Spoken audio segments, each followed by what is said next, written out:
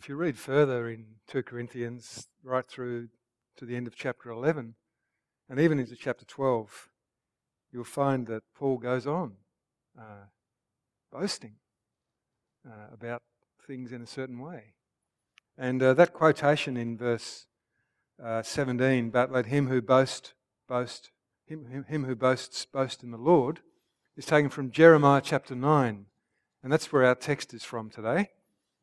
Jeremiah chapter 9, verses 23 and 24.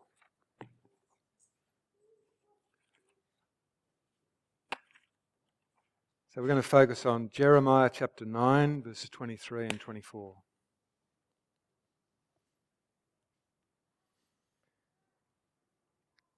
This is what the Lord says. Let not the wise man boast of his wisdom, or the strong man boast of his strength, or the rich man boast of his riches. But let him who boasts boast in this, that he understands and knows me, that I am the Lord who exercises kindness, justice, and righteousness on earth, for in these I delight, declares the Lord.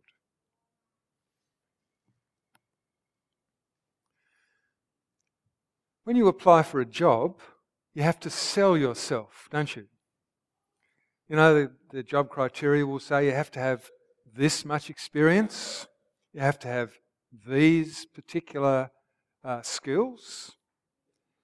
Sometimes character qualities will come into it, and you have to sell yourself. You get to the interview stage, and you have to be positive. You have to demonstrate that you know your stuff. The last thing you want to do is leave a bad impression on the person or people interviewing you. You want them to know, and you truly want to be a hardworking, capable person who can do the job. And when we think about that, we don't think about that as boasting, do we?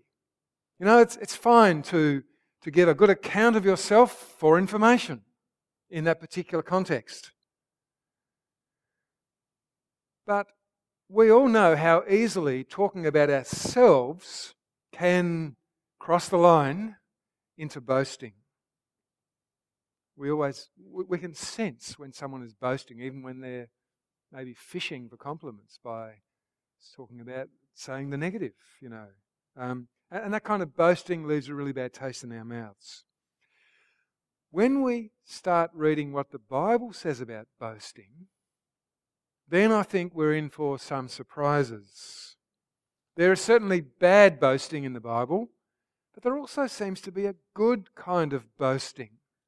Bad boasting is found all the way through. Just two examples. Proverbs 27 verse 1, "Do not boast about tomorrow, for you do not know what a day may bring forth." James 4:16, "As it is you boast and brag, all such boasting is evil." And that's just a couple of samples. The Bible certainly condemns foolish boasting and pride. But there's also a good sense of boasting in the Bible. Philip has read some of that to us today from 2 Corinthians chapter 10. And just listen to what Paul does in another place, in 1 Corinthians 9. He says this, "The Lord has commanded that those who preach the gospel should receive their living from the gospel. But I have not used any of these rights. I'm not writing this in the hope that you will do such things for me. I would rather die than have anyone deprive me of this boast." See what Paul is saying? Paul knows that it's right for those who preach the gospel to receive their living from the gospel, but he has not done so, and he would rather die than not be able to boast about the fact that he hasn't taken his living from preaching the gospel. At least not from the Corinthians whom he's writing to. In the Bible, there are these two kinds of boasting. There's evil boasting, a kind that we know all too well. But there's also godly boasting. There's a kind of boasting that can be done by a humble person. Can a humble person really boast? Yes, according to the Bible. How is that possible? Well, I think our text in Jeremiah chapter 9 is going to help us to understand how that's possible. These two kinds of boasting, evil boasting and godly boasting, are also found in this text. This is what the Lord says: "Let not the wise man boast of his wisdom, or the strong man boast of his strength, or the rich man boast of his riches. But let him who boasts boast in the Lord, boast about this, that he understands and knows me, that I am the Lord who exercises kindness, justice, and righteousness on earth. For in these I delight, declares the Lord." Bad boasting is boasting about wisdom, riches, and strength. Good boasting is boasting that you know the Lord, that He delights in kindness, justice, and righteousness. Now, in order to open this up, I'd like to use two statements. The first statement is this: don't boast about the kinds of things that draw attention to your own success. It's pretty straightforward. It's what we expect. The first statement is straightforward. The second statement will be surprising and I think intriguing. If you're a wise person, don't boast about your wisdom. If you're strong, don't boast about your strength. If you're rich, don't boast about your riches. We understand that. We feel it grates us when people do these things. And it's all through the Bible. It's no good to trust and boast about wisdom, for example. Ecclesiastes chapter 1:16. "I've experienced much of wisdom and knowledge, but I learned that this too is a chasing after the wind. For with much wisdom comes much sorrow. The more knowledge, the more grief." Riches and strength are the same. Strength fades away as you get older. Riches, well, you can accumulate them, but they can just disappear in a snap, and you certainly can't take it with you. How foolish to boast in wisdom, strength, or riches. It's foolish, but we all do it, don't we? We all boast about our wisdom, our cleverness. Maybe we don't say, "I'm really smart," but we want people to know that there are things that we are good at. If you're a plumber or a mother with young children or a computer expert or a Bible teacher, whatever you are, when you can explain your area of expertise, you feel good because you want people to know that you are wise and clever in these things. We all boast about our riches. Maybe you don't say, maybe you don't talk about money particularly. It's a bit vulgar to talk about what you earn. But we love to read about it. I read in the Weekend Australian magazine yesterday that Mark Zuckerberg, the Facebook guy, has been working for 6 years and is worth $7 billion. That's the kind of thing that people love to read about. And we can't wait to show people our new camera, the accumulation of books or DVDs or CDs or the flash car that we can afford. We love people to know how generous we are when we give things away. We all boast about our strength. Maybe we can't all bench press 100 kilos, but there are lots of ways of being strong. And we want people to know what we're good at, even if maybe what we're good at is being humble.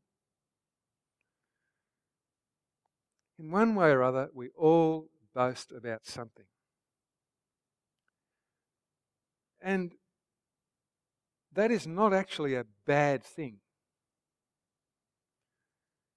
Human beings are made to boast. We are made in God's image. And God often draws attention to His own glory, His own power, the greatness of His love and grace. God draws attention to His own greatness. And we, human beings who are made in God's image, we are made to do the same thing. We don't want to live puny lives. We don't want to mean nothing, do we? As human beings, we need to be involved in something that's bigger than ourselves. We need to be able to make a contribution towards something worthwhile. We need to find some glory. We need to find something significant. We need to be able to boast about something, don't we? It's true, isn't it? We don't want to live our lives just in a meaningless way. And that's not wrong in itself. It's the way that God made us. The really tragic thing is that most of us take our need to boast about something and we boast in the wrong kinds of things. Riches, wisdom, or strength. We all do it. But if you stand back and you think about it, what a foolish thing to do. Who has any wisdom compared to the Lord? Who is as strong as the Lord? Who has any riches compared to what God owns? When you see how puny you are before God, then what is there to boast about? And this is not only in Scripture, it's our experience, it's out there. We know, we hate boasting. It's what we expect, it's what we all know. Don't boast about the kinds of things that draw attention to your own success. But all of us, deep down, have this desire. How wonderful it would be to be able to boast legitimately about something truly great, something that goes beyond the fleeting benefits of wisdom, riches, and strength. It's what we need as human beings. We're made in God's image. It's what we're made for. We need something big, significant, glorious to take glory in, to boast about. We can't seem to satisfy that need ourselves, can we? Try as we might. Whatever we achieve, we can't satisfy that need. God must satisfy that need. The psalmist says to God, apart from you, I have no good thing. Jesus Christ says, apart from me, you can do nothing. Apart from God, you have nothing good. Apart from God, you can do nothing good. God must satisfy our need to be able to boast about something. And so the passage in Jeremiah 9 goes on to speak about godly boasting, about right and proper boasting. Let him who boasts boast about this, that he understands and knows me, that I am the Lord, who exercises kindness, justice, and righteousness on earth, for in these I delight, declares the Lord. So our first statement was, don't boast about the kinds of things that draw attention to your own success. Now the second statement is not straightforward. I think it's intriguing and surprising. What should we boast in? Here's our second statement. We must boast about ourselves in a way that highlights the Lord and what He has done and is doing and will do on the earth. Now, we are talking about boasting. I'm not trying to, redefine boasting. I'm not trying to spiritualize boasting. Boasting is drawing attention to yourself. It is boasting. But this kind of boasting draws attention to yourself in a special way. It's boasting in a way that actually ends up diverting attention to the Lord, from you to God. This kind of boasting is the fine art of talking about yourself and big noting God and what He does and who He is. You might think, well, that's impossible. You can't do that. Well, it actually is possible. Paul does it, and I'd just like to show you another example of how Paul does it in 1 Thessalonians 2. 1 Thessalonians 2 verse 19, he says to his friends in Thessalonica, "For what is our hope, our joy, or the crown in which we will glory in the presence of our Lord Jesus Christ when He comes? Is it not you? Indeed, you are our glory, our boast, and our joy." Paul says that the Thessalonians are his hope, his joy, his crown in which he will glory, that he will boast about.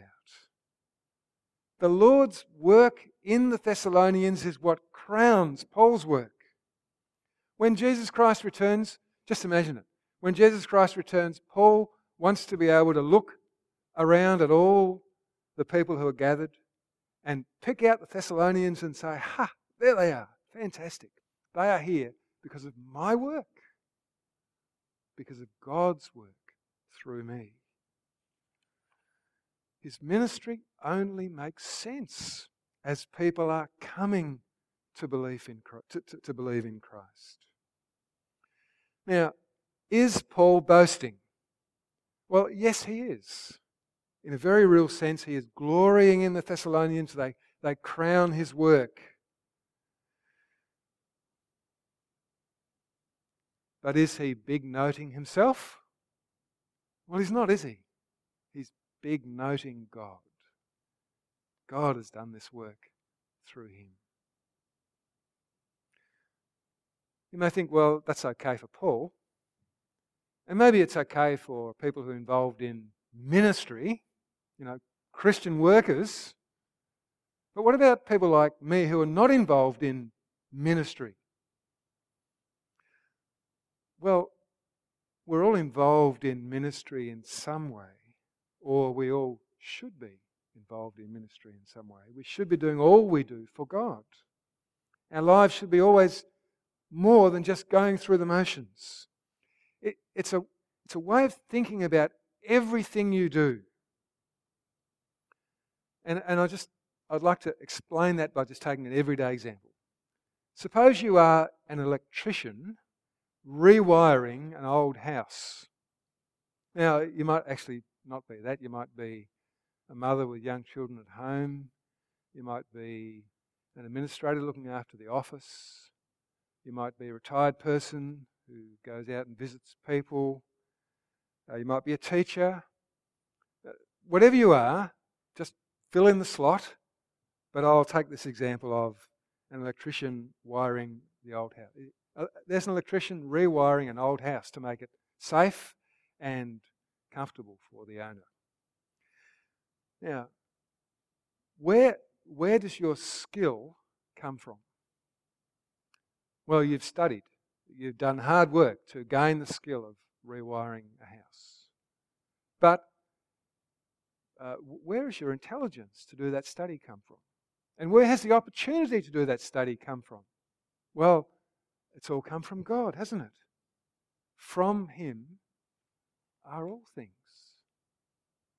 And through Him are all things. Why is your heart beating today? Why are you able to breathe today? Why are your wife and children alive today? Why, when you pick up your tools, why don't they just fall apart when you pick them up? It's because God is sustaining you and everything else. For through Him are all things. And to Him are all things. This work of rewiring the old house and making it safe and comfortable for the owner. Who deserves the glory for that? Do you? Yes, you do, because you did the work. You can boast in that.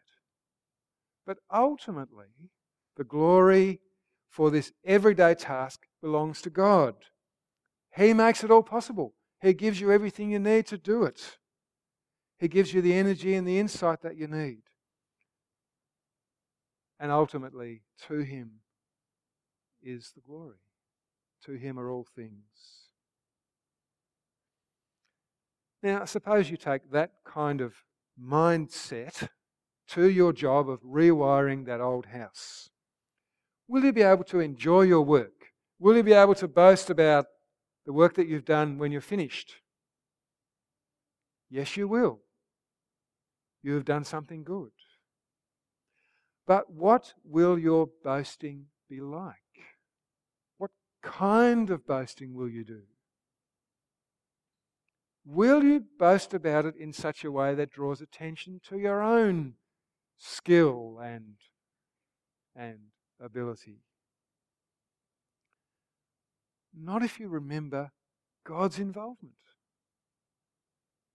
Not if you take seriously God's involvement. Not if you remember that apart from God you have no good thing. Not if you remember that apart from Jesus Christ you can do nothing that's worthwhile. The glory will be deflected to God. Yes, I did a good job. I'm pleased with it. I'm proud of the job I did. But don't thank me, thank the Lord. For He is the source and the goal of everything. Now, I'll just give them one example. It's one small everyday thing. Suppose you take that kind of attitude to everything you do. You will truly be able to enjoy what you do. You will be able to boast in what you achieve. But in such a way that the glory won't rest with you. It will be deflected to God. We're talking about a God-oriented life. The kind of life that Jeremiah speaks of. Let him who boasts about this. That he understands and knows me, that I am the Lord who exercises kindness, justice and righteousness on earth. For in these I delight, declares the Lord. God exercises kindness, justice and righteousness. He delights in kindness, righteousness and justice. But what's that got to do with rewiring an old house? Well, it actually has everything to do with rewiring an old house. God is at work in you as you rewire that old house, or as you look after your children, or visit your neighbours, or defend that person in court, or write that computer program, or He is providing everything you need. He is the goal. He is the one who receives glory through your work in the end. I think we imagine that things like kindness and justice and righteousness are kind of abstract qualities of God, that sit up there somewhere, and maybe they're even for the high flyers, but they don't get down to everyday life, and they do.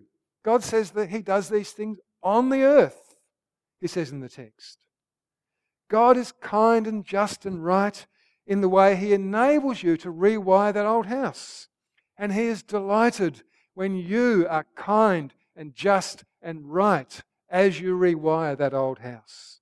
And you can legitimately boast about that work, about what you have achieved, as long as you boast in a way that draws attention to God's involvement, to God's provision in that job and in everything else you do. If you take that kind of attitude to everything you do, it's going to change the way you succeed, and it's going to change the way you fail. It will change the way you succeed. When you succeed and do a good job, you won't become proud, self-satisfied, self-focused, because God has been at work in and through you. And maybe more important, it'll change the way you fail. When you fail, when things do not work out, you will not become demoralized. You will not push yourself down into the mud, because ultimately it's not about you. It's about God. It is and I deliberately call it a fine art. It is the fine art of boasting about yourself in a way that deflects all the glory to God. It's a fine art. It's not easy because our sinful selfishness gets in the way all the time. You know, something goes really well and people are helped by it. And afterwards someone says, "Hey, that was really great. Thank you for doing that." You should not say, "It was nothing." It was not nothing. It was something. God worked in you. You can't undervalue what you did. You can't downplay what God did through you by saying it was nothing. But neither should you take all the glory for yourself. You know, well, of course it was good. Things I do are always good. I'll chalk this up as just another good thing that I've done, this whole line of good things that I always do. Thank you for that. Now, you won't actually say those words, of course, but that's what you'll want to say, that's what you'll want to feel, and that's what you want people to feel about you. Instead of those two extremes, you will enjoy your success and you will find a way of deflecting the glory to God. Can you imagine the kind of life, the kind of freedom that gives you if you take this attitude? You're not going to worry anymore about impressing people. The things this world offers, strength, riches, wisdom, they will pale into insignificance compared to the wisdom, the strength, and the riches of God, and that He is always kind and just and right in everything He does. It will give you an astoundingly rich view of all that God does in you. You will say with Paul, "I count everything a loss compared to the surpassing greatness of knowing Christ Jesus my Lord, for whose sake I've lost all things. I consider them rubbish, that I may gain Christ." You know, you will be so taken up with the love of Christ that the things that the world values, wisdom, success and wisdom, riches and strength, they will just seem like rubbish compared to the surpassing greatness of Jesus Christ.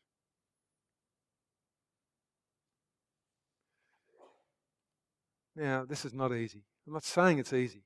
I find it really hard. I am still an insecure sinner.